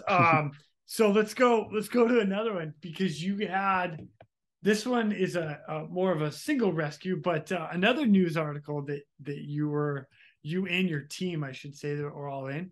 And the article reads, pulled to safety, man survives 60-meter plunge A Durban man who is badly injured in a 60-meter plunge from a viewing point in Kloof Gorge was airlifted to Chief Albert Lutuli. One more time. Albert Lutuli. Albert Lutuli. Got it. Yeah. Albert Lutuli Hospital yesterday, much to the relief of his family, bystanders, and contingent from 5 rescue units. Oh my gosh. 60 meters. Yeah. Jeez. That's like 120. Let's see. Yeah, what? 180 180 feet. Yeah. That's a long way. Yeah. So there's nothing short of long falls in Kloof Gorge. That and what was the other one? Winston? The Winston Park. Winston Park and Kloof Gorge. Yeah. Everybody's fallen 35 meters or more. Oh exactly. my God. That's yeah. You've got you've got limited chance of finding anything less, to be honest. Wow. All right. So what happened with this guy? So that viewing site is notorious for people attempting to take their own lives. It's actually not closed to the public for multiple reasons, that being one of them. And that viewing site actually looks back down to the waterfall from the previous case. And so it's a sort of jutty art rock thing, quite big actually, that you can walk all the way around. It's very high, tree line below, but the trees are a good, I'd say, 15 to 20 meters tall. So when you hit the canopy, you're still going to bugger off another 15 meters through there. Oh my God. And yeah, so we used to joke about putting a sign up there that said, if you wish to commit suicide, please call us. We'll tell you where to go, because this place you're not going to die here. Oh my God, that's hilarious and terrible at the same time. Exactly, because we had so many people jump off that viewpoint that did not die, and it's simply because they went through 20 meters of shrubbery before they hit the floor. So there was just this like continual retardation of your fall, and so they just ended up with like serious injuries and puncture wounds and stuff, but never died. So we're like, there's a better cliffs. If you want to jump off and get like success, there's better cliffs, and we can tell you where. So it's not funny, and it's funny. It's not funny, but it's funny. I told you, this is our dark humor. I'm okay exactly. with it. I told you about that dark sense of humor that comes out every so often. But yeah, this was one of those cases where this dude had jumped off the viewing point and not picked the right spot. And yeah, had a couple of injuries, some, if I remember correctly, a head injury, and both ankles were broken, and ribs and something else, punctured lung, I think. I can't remember. And yeah, and this happened. This was actually a weekday. Funny enough, one of the very few weekday cases. Actually, I lie. All suicide attempts were weekdays. And interesting. Yeah, it's a sort of a strange, except for the young girl, she was on a weekend. But most adult cases were weekdays. And I don't know if it was just sort of some underlying stressor that would just push them over the edge or something. I don't know, but it was one of those strange parallels that you could draw between all cases. If you went back into the data and had a look at your call outs, you'd be like, oh yeah, there's a common thread. So this one was a Tuesday. I believe it was a Tuesday evening when we got the call, and this just happened to be some teenagers that had gone down to the viewing site in the afternoon and heard somebody shouting for help, and we're like, like called it, and we were like, oh, there's somebody down here. Uh, got there. There was a car park there. And that's when we were like, oh shit, one of these. Um, get the get the ball rolling, and yeah, get him up. And this is another case of a mechanical advantage: 60-meter vertical lift on a rope line. Yeah, getting the patient up over the edge, and the edge transitions suck in the best of days. Um, and yeah, that's that was one of that was a cool case in some aspects. Quite a few different organizations involved. Yeah. But It actually talks about it a little bit in the yeah, article because they mentioned five. Oh yeah, no, it says it right there at the end there. The 5 rescue units. yeah. So there But would have been fire department, rescue tech, SAP search and rescue, so the police search and rescue unit, um, and one of the private ambulance services, probably Netcare, and I can't remember who the fifth one was. jeez, man, you guys throw some resources at that stuff. That's amazing. Yeah, My hats off to all the agencies that put forth all the effort that they possibly can, because the amount of time and money that goes into something like that, it's a lot. It's a lot. So yeah, well done. Well done.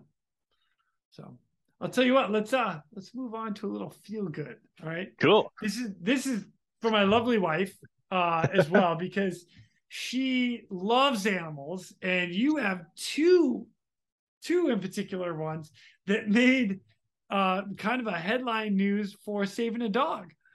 And both of them are 2 different dogs, but this one right here, meet the dog saviors.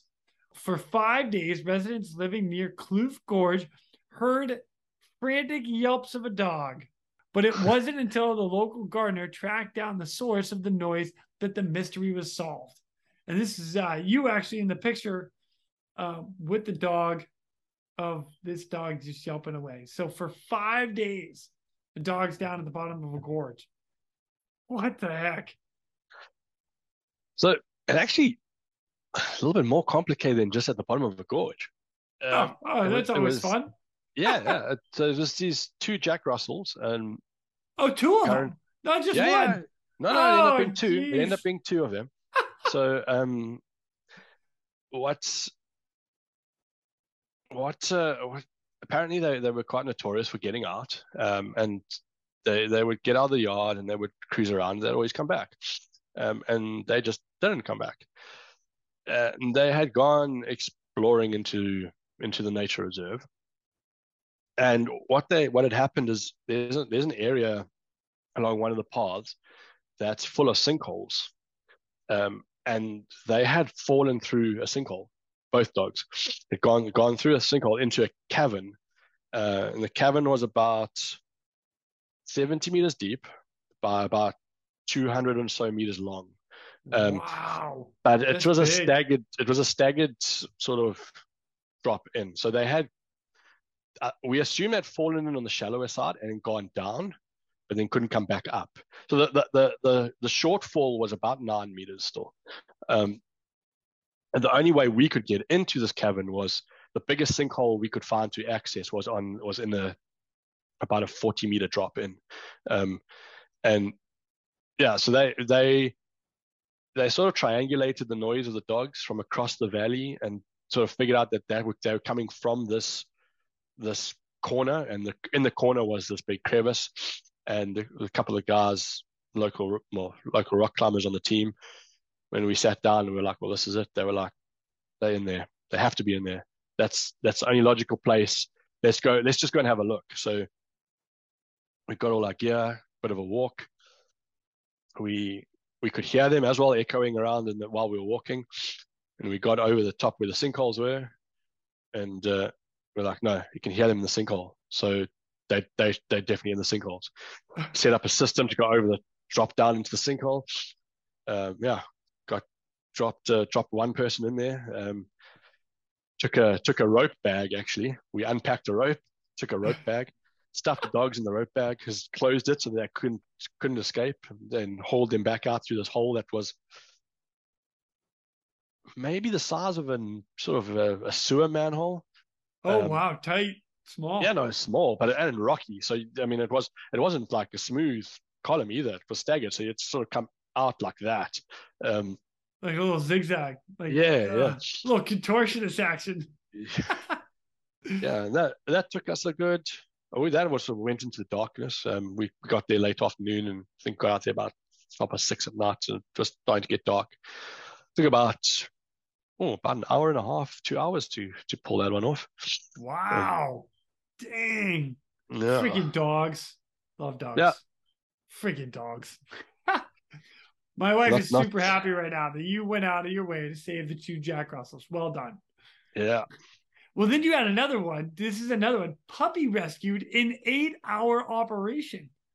Oh my yeah. gosh. So that's You do probably it one of all. that's probably one of about 5 or 6 that we've done, that's taken long like that. So it was quite common for dogs, especially puppies, to get into stormwater drains in South Africa. They Okay.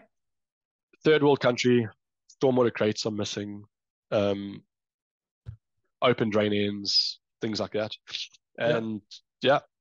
So we've done a couple. That one obviously made into the newspaper. That was a puppy in a stormwater drain, and yeah, it took us 8 hours to get it out. That one In was this actually in like the storm drain. Like yeah, stuck yeah. in the storm drain. So the storm drain was full of debris, and that was actually the issue. Is this dog was inside the debris. That the pipe wasn't big enough for any one person to go down. So try and get it back out was this challenge. And eventually, what we did was we took a drain rod, like one of those drain clearing rods, Okay. um, put a put a really small line on it and a carabiner, and pushed it down until we got to to the mess, whatever the debris and everything, and just kept pushing until it got through that debris. It just kept adding rods until it came out another drain down the road. We then took as many rope bags as we could find, tied them together in a ball on a big line, pulled the big line back through there, and then just pulled this plug down the drain until it Oh. just collected everything. And we just pulled this plug, and we just pulled a plug of rubbish, dog, the whole lot out to another stormwater drain. Oh my gosh.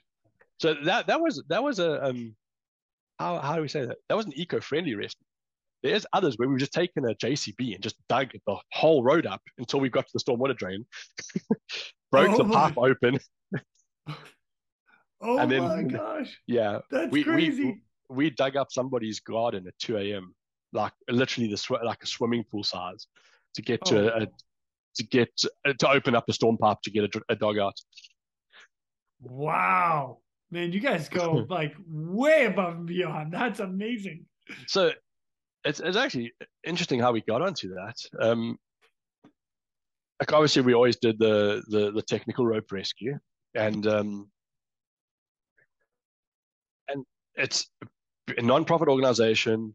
Voluntary funding is always an issue, um, and we were sitting around discussing stuff, and I was like, "Hey guys, why don't we just you know branch out a bit and offer our services to the SPCA or whatever in helping them rescue animals?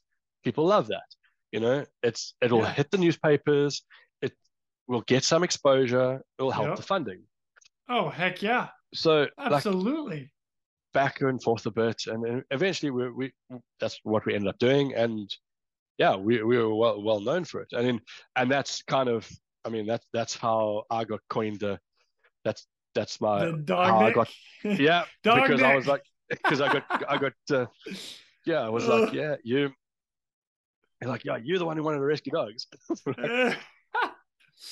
Like, uh, you know yeah. what? It made 2 articles, which helps you Well, it actually guys. made it a lot more than 2 articles. It made about, Oh, I think it beautiful. was about 10 or so. I just couldn't find them all. Ah. I mean, yeah, we've done dogs off the side of cliffs. We've done dogs in stormwater drains. We've done dogs in rivers. Yeah. My pick wife it, is you so name it. excited right now. I'm not gonna lie to you. She's like, "Oh, this is amazing." You might be her new favorite. I'm throwing that out there. Sorry, everybody. I mean, man, that's awesome. Good for you guys. That's killer. Yeah. How do people call you about a dog? Is it just like hey, a dog Same is same sort stuck? of Is it story. That phone our ops number and be like, hey, listen, we've got a dog that's stuck. Can you help? And then we'd get a whole lot of information. It's like, okay, so what's the deal? Because if it's so we end up refining the criteria a bit and saying it, okay, we will only go out if the SPCA inspectors are called. So you as the complainant need to make contact with the SPCA, tell them you've spoken to us, get them to contact us and tell them that they are going and we'll meet them there. We will not go out. It's got a bit. It was mostly just to appease everybody and then it was and some sort of legality stuff that the animals need to be checked out and made sure and whatever. So it would almost go down exactly the same call out route as a normal conventional rescue. Um, it would just be generally a lesser priority on the priority listing. got So it? an animal rescue would come through and it wouldn't be like drop everything and go. It'd be like, okay, guys, let's coordinate. Let's go after work. Who's free to go at 5 p.m. Let's go and Yeah, look it out, check it out. And we'd get there, we'd inspect, and we'd be like, okay, listen, this is not worth risking it during darkness. Let's come back tomorrow morning early before work. Let's crack it and move on. yeah, Um, so they were handled differently. But if and even so, if it was a life critical scenario, we'd be like, let's just push on. Just yeah. we'll do it. So Other than that, dogs barking. They're okay. We'll yeah. be there So to get them soon. that was a bit of the criteria. I was like, yeah, start good. Yeah, I like that. Nice. All right, man. I'm gonna bring it back to people, and cool. well, sort of. We're gonna go kind of. I've got three more that I want to hear about, and Okay. the the first one is let me get to it real quick. Is you had to do a body recovery in Winston Park, and there's a news article on this one, Yeah. which is body of a man found at the base of a cliff at Winston Park. Now, you mentioned earlier, like you get a lot of jumpers and whatnot. Is this one of them that's like this? No, this Oh, one didn't seem to be a jumper. This seemed to be an accident. This seemed to be sort of a series of unfortunate events. I actually don't even know what the outcome was because that became a police investigation. So at the time, I never followed up on it to see what the deal was, but it was a youngster who'd been out partying with some friends and they'd been out all night, and it was quite common to go to these view sites. So it's a view site that overlooks a large portion of Durban. Um, and somewhere something transpired. His friends and there is CCTV footage to corroborate their story. They left him at the site. He wanted to catch an Uber home by himself, so they were like, okay, cool. He lived not far away, and so they left, and something happened in between, and uh, he was missing, and he was found at the bottom of the cliff a couple of days later by one of our guys. Um, so damn. we don't know too much of the ins and outs of the circumstances, but it most definitely did seem like just a series of unfortunate events that resulted in that. Damn. So you guys just ended up hiking down or rappelling down, Um, so it sailing. ended up quite a bit of a search, and there's Winston Park's got sort of a double tiered cliff, and Okay. the second band hadn't been searched. Um, so we abseiled down. I wasn't directly involved in the actual on ground searching at that point. I did a lot. I just did a lot of coordination side of things. I just had a new baby, so I was restricting my out of the house action. So I was just behind a computer and a map Smart and man. yeah, doing that sort of stuff. So I had the other guys there, and I was like saying, "Hey, have you guys looked in that spot? Have you checked here?" Like, and I think it was on day 2 in the morning. I'd been chatting to other guys, and I was like, "Have you looked down there?" And he was like, "No, not yet." I was like, "Just go down there." He's like, "Yeah, but it's so far away from the top cliff." I was like, "Yeah, but dude, take a ball, take a rugby ball. It's not round. It's like oblong. It's like a football, and toss it off there and see where it goes. I guarantee you, it's going to go off that second edge. So if somebody falls and they They're ragdoll, gonna I'm keep sure, going. I'm pretty sure they're going off that second edge." And he was like, "Okay, I'll humor you." And then a bit later, he was like, "Yeah, buddy, you're right. That's where we found him." I was like, "Yeah, Wow. haven't been doing this for 14 years for fun, you know?"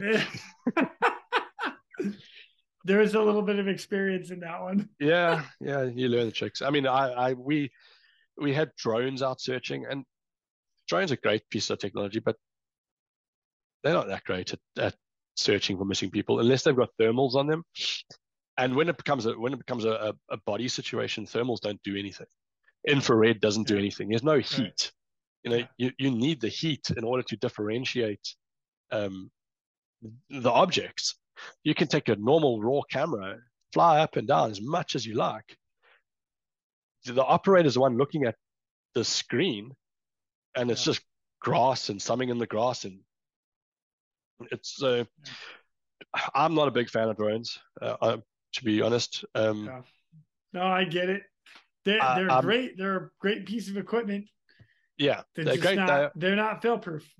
No, they're not foolproof.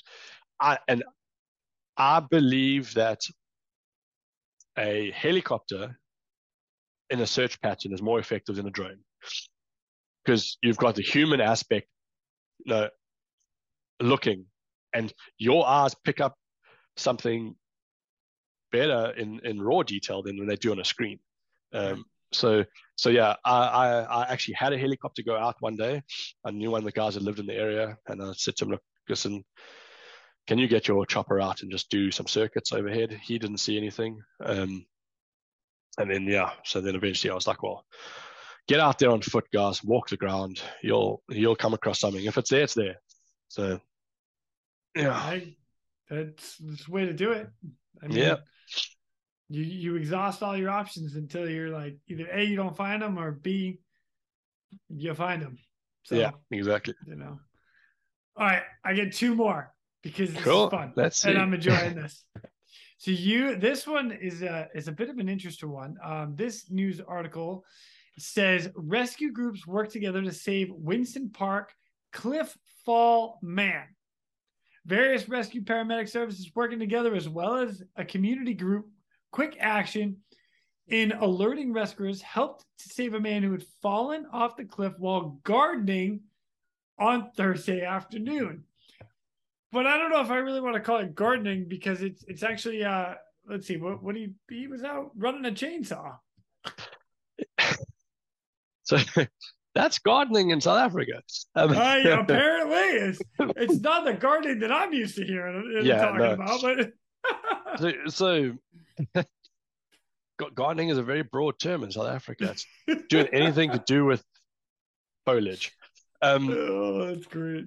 Yeah, yeah. So this dude had been allocated the task of clearing out some shrubbery and some bush from the fence line of this property towards the cliff face. And these properties always, like I say, they're all along this line, this cliff. And he was cutting a couple of trees down. We don't really know what happened, but somewhere in the midst of this whole lot, cut a tree. The tree said, "Well, if I'm going, you're coming with." And Oh my took god. took this dude down the cliff face. Um, and yeah, he was pinned under the tree at the bottom. So we actually had to cut the Oh. tree up some more. And yeah, that was quite interesting. That one. That was like I rock up on the scene and I'm like, I remember standing there going like, how do you fall down here? I was like, well, this is the story. I was like, oh, geez, like now I've heard another one. The tree took me with him. Yeah. Well, the, the the interesting thing was it took him and the chainsaw with him, and he is so lucky that that chainsaw didn't chow him. It Oh like yeah. it somehow, yeah. I don't know if the chainsaw managed to stall or what happened, but even if you land on a stalled chainsaw, those teeth are quite something. So he's yeah, he had no injuries from that. Just had injuries from the None. fall, and no, he just had injuries from the fall and the tree sort of helping the process. So Oh my god. So you went down, you cut the tree up, throw him in a litter, yeah, and so then you got a rope section him to get him out, or like we high actually had a ropes. we had a duplicate rope system in that case because there was actually a double tier pull. So Oh wow, we had to nice. move up one phase of the cliff and then another section. So we had set up a small system on some trees lower down to get them to the first ledge section and then onto the big system for the rest of the haul. We didn't actually even cut the tree up completely. We just sort of cut it away, jacked it, moved it a bit, extracted the dude from underneath the tree. Um, yeah, yeah. It's like guys are like, aren't you a rope rescue? Like, yeah, vehicles, swift water. We cut a few trees down here and there. Like, Oh my gosh, I love it. yeah. You know what? Actually, we're going to add one more into that because I'm going to get into your next one right now, which is also, and my last one at that. Ready? This news article right here. It's actually a video, but it says man hijacked and thrown off of Kloof Gorge cliff. What? Man, you guys have some crazy shit that goes down out in South Africa. What the hell? So yeah, we have a really great crime statistic. Yeah, that's actually also one of the reasons I moved to the UK. But um, it's yeah, uh, it's out of hand in some aspects, and vehicle hijackings are a commonplace, and You know, I've they heard that actually. and they violent hijackings as well. So you'll be held at gunpoint, and you'll be lucky to get away without being shot at least. It's so what That's happened in this terrible. case? That is Yeah, totally terrible, by the way. it's not great at all, and it was starting to become a not a if but a when situation because it was just becoming quite frequent, um, and so yeah, but that's a whole nother story. Uh, Yes, it but is. this chap was an Uber driver, um, and he got hijacked for his vehicle, um, and he, he so let's try and think about this, how to explain this in a good way. A lot of vehicles in South Africa have vehicle tracking units in them Okay. because of their theft thing. So as part of your insurance, they want you to have vehicle tracking units. Now, um, you can activate your vehicle tracking unit at any time, or it's activated under certain conditions automatically, like if it's been in an accident or etc. Um, so the change in modus operandi with hijackers were often to take you as a driver with them, and then they would dump you somewhere once they had found the tracking unit inside your vehicle. So you Oh, couldn't activate it. So they would strip the vehicle while they're driving around because they would generally hide them in a number of places, underneath the dashboard, in the hood lining. Um, uh, there was a sort of common places where they would put tracking units in vehicles. So once they'd found the tracking unit and they'd ripped it out, disabled it, they would then dump you somewhere and then continue with the vehicle. Um, these guys had determined that this driver or this owner of this vehicle and this Uber driver, um, had seen too much of their faces, so they tossed him off the cliff. They tied him up and threw him off the cliff, They obviously tied him up hoping that he and would. threw him off the cliff. Yeah, yeah. He was Oh my cable tied God. together and tossed off the cliff. Um, Again, they picked the no die view site, and this dude, yeah, got chucked off there. We kind of think at about 1 a.m. in the morning. We weren't really sure, but around about 3:30 in the morning, um, a house across the gorge could hear screams. Um, they then phoned a local security company who came out, corroborated that they could also hear these screams, and the local security um, armed response guys, knowing the area, knowing everything else, were like, this is a little suspect. They put it back through their control room. Their control room phoned us and said, listen, we believe via one of our armed response officers that there's a victim, well, there's a rescue scenario that needs to be investigated in this area. They're not sure where, but they believe it's here. So in that case, we normally just send one person out as a scout. Please go and have a look, see if it's real or somebody's just having us on. One of the guys local, the closest person, went out there and was like, "Oh no, I can hear this guy. I've established verbal communication with him. He's down the cliff over here. Please, bring out some resources." This and normally and in that scenario also, being the area, we automatically assume it's a jumper. So phone the police, phone the fire department, because it becomes a crime scene. As soon as it's a suicide attempt, it's a crime scene in the environment. Get there, we access this guy. He tells us he's been hijacked and thrown off the cliff. And this first we like, rubbish, bro. Full story. Let's get you out of here. And then we start working. We're like, oh wait, this guy's like cable tied, but like properly cable tied. So we're like, okay, cut the cable ties off him. We get him out of the cliff. He's like, this is the story. This is my vehicle. This is what happened. This is where I was hijacked. We're like, okay, this story is now, this is way too real to be a made up story. So then it becomes a whole another ball game. It is a crime scene, but different type of crime scene. We verify that this guy was in fact hijacked and tossed off the edge of the cliff. He got away with minor injuries, luckily enough, but wow, got lucky. Yeah, he had the ride of his life, man. I think we eventually got him out of his life. So he got hijacked around about 8 p.m. in the evening. Okay. Tossed off a cliff at about 1 a.m. Found at about 4 a.m. and then we got him out at around about 6 a.m. So nearly 12 hours worth of terrorizing ordeal. Sucks. I mean, that's something that's gonna live with you for.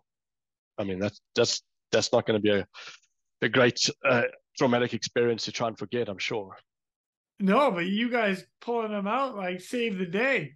Yeah. Holy cow, man, that's crazy. Dude, you guys have some crazy stuff that goes on in South Africa. We do. We have some wild... I love having you guys on because the stories just don't. It's yeah. This is the stuff you see in like movies and TV shows. You're like, oh yeah, some dude got hijacked and they got thrown off a cliff. What? No, that doesn't happen. Oh yes, it does. It does, and some of the times we're sure that the criminals just watch movies and be like, oh, let's try that, because it's fucking weird, It's like strange. I mean, I've got one more for you actually that I don't have an article of, which is equally as crazy. and probably also one of these totally like unbelievable ones. So one night, middle of the night, we get called out to the highway to this bridge on the highway, it goes over a ravine that's really steep. I think in the center of the bridge it's about 70 meters, and on each side it's about 20 to 30, and then it sort of drops into the 70-meter section in the middle. We get called out by the traffic police that they have somebody over the edge of this bridge, and they need to access this person. So we're like, cool. So we arrive there. There's this car parked against the concrete barrier, like parked against the concrete barrier. It's hit the concrete barrier. It's all like scuffed down the side. And this is the scene of the thing. So we're like, oh, okay, cool. Get there. We start working with it. We start chatting to the traffic officer, and we're like, okay, so no, what's the ordeal? So he's like, no, this guy went through the toll gate down the road, and he was sitting in the bay on the side and noticed this car go through, thought the car was a little bit suspect. So he followed him up the highway for a bit, noticed the car was not maintaining his lane very well, was sort of like drifting and thing. Yeah. So yeah. He put his lights on, indicated to pull the guy over, followed him up to the bridge. So this guy sort of made a bit of a gap for it a bit. Got to where the bridge is. This guy pulled over. He hit the bridge, bounced out of the bridge, hit the bridge again, got to a stop, got out of his car, ran around the front of the car, and jumped over the railings. In an attempt to avoid the cops, he jumped over the railing. This guy was wired. I think he had probably had about 7 cases of beer in him. He was absolutely shit-faced, to be quite plain and simple. He had a broken ankle and a laceration to his head. That was it. We were convinced he was dead. The first guy down there, couldn't find him, abseiled down, stood on the guy's hand, and the guy was like, and he's like, guys, he's still alive. We're like, we get this guy out there. He's got like minimal injuries. He's fallen about 30 meters. And the only way he survived is because he was so drunk. Holy shit. Oh my God, that's hilarious. It was brilliant. So we're like, the cop was like, no, I promise you. He got out of his car. Before I could get out of my car, he ran around the front of his car and jumped over the concrete barrier. He's like, and as he jumped over the barrier, I was like, that's far, dude. Like, oh, Jesus. Freaking, what did you say? Like 30 meters? Yeah, at that point, it was about 30 meters. Has no idea. Just drunk as a skunk. I'm going to jump over the barrier and just jump. Yeah. So that whole section of highway abyss is quite bushy alongside the barrier. So I'm guessing he thought he would just jump over the barrier and disappear into the bushes and just go into hiding. 30 meters. Yeah. Go into hiding. The cop would eventually get over it and leave. And oh my God, dude. I can't get enough of these stories. I can't. It's stupid awesome. All right, Nick. I'll tell you what, I've taken a ton of your time today. Thank you so much for joining me. Before I let you go, though, what advice would you have to pass on to those that are still doing the job now and or people that want to get into this? Sure. Okay. So, I mean, there's a couple of things. My number one is you can't save them all. True statement. You've got to learn that there are going to be ones that get you, but you cannot save them all. So you're racing the Grim Reaper on most of them, but sometimes you lose that race, and it is what it is. Just you've got to move on, and you can't get hung up on that. So that's my number one. My number two in search and rescue: always take water with you. Doesn't matter how short you think that rescue is going to be. Make sure you've got water. The rules of 3 apply to the rescue as well as they do to the rescued. So yeah. So I always had a Camelback. I had a Camelback mil-spec mule, which was 3 liters of water, an RFAC, my Leatherman, an airband radio, a flare, a head torch, and as many snacks as I could pack in there. And that was it. And that would be whipped out and go. I would often dish out stuff to people, be like, hey, you don't have water, yeah, take some before you keel over, and I've got to carry you as well. So yeah, that's my number two. Make sure you got water. snacks are not as important, but your own, be prepared to save yourself. So that's that's a very important one as well. And then the other age old, 2 is 1, 1 is none, especially in rope work. I always had 2 descending devices on my harness, 2 ascending devices on my harness. You're working on a rope, you drop it, it disappears into somewhere. You 10, 15 meters up a rope, you need another one. And if you've only got one, now you've got none. And that's so yeah, I always had that 2 is 1, 1 is none rule.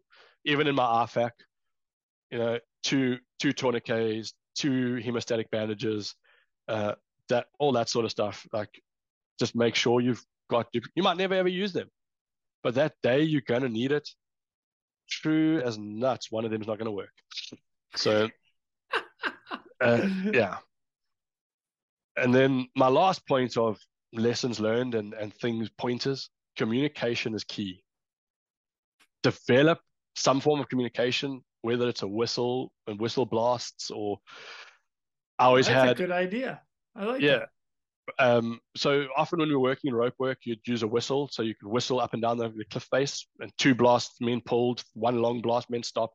That sort of thing. When you couldn't use a radio because your hands were busy, you could keep a whistle in your mouth.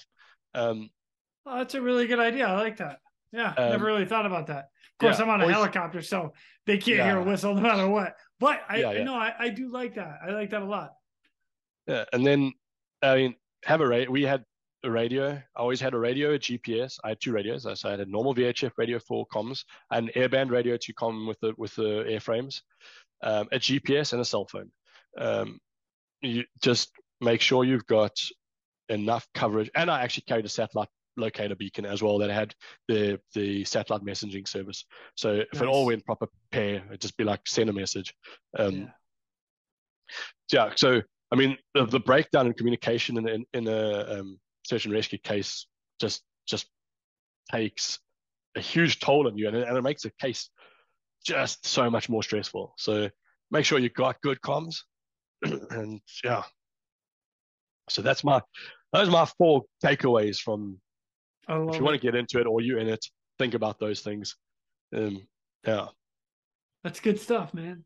Nick, I cannot thank you enough for coming on, sharing all the stories, the advice here at the end. It's been an absolute pleasure, man. Thank you so much.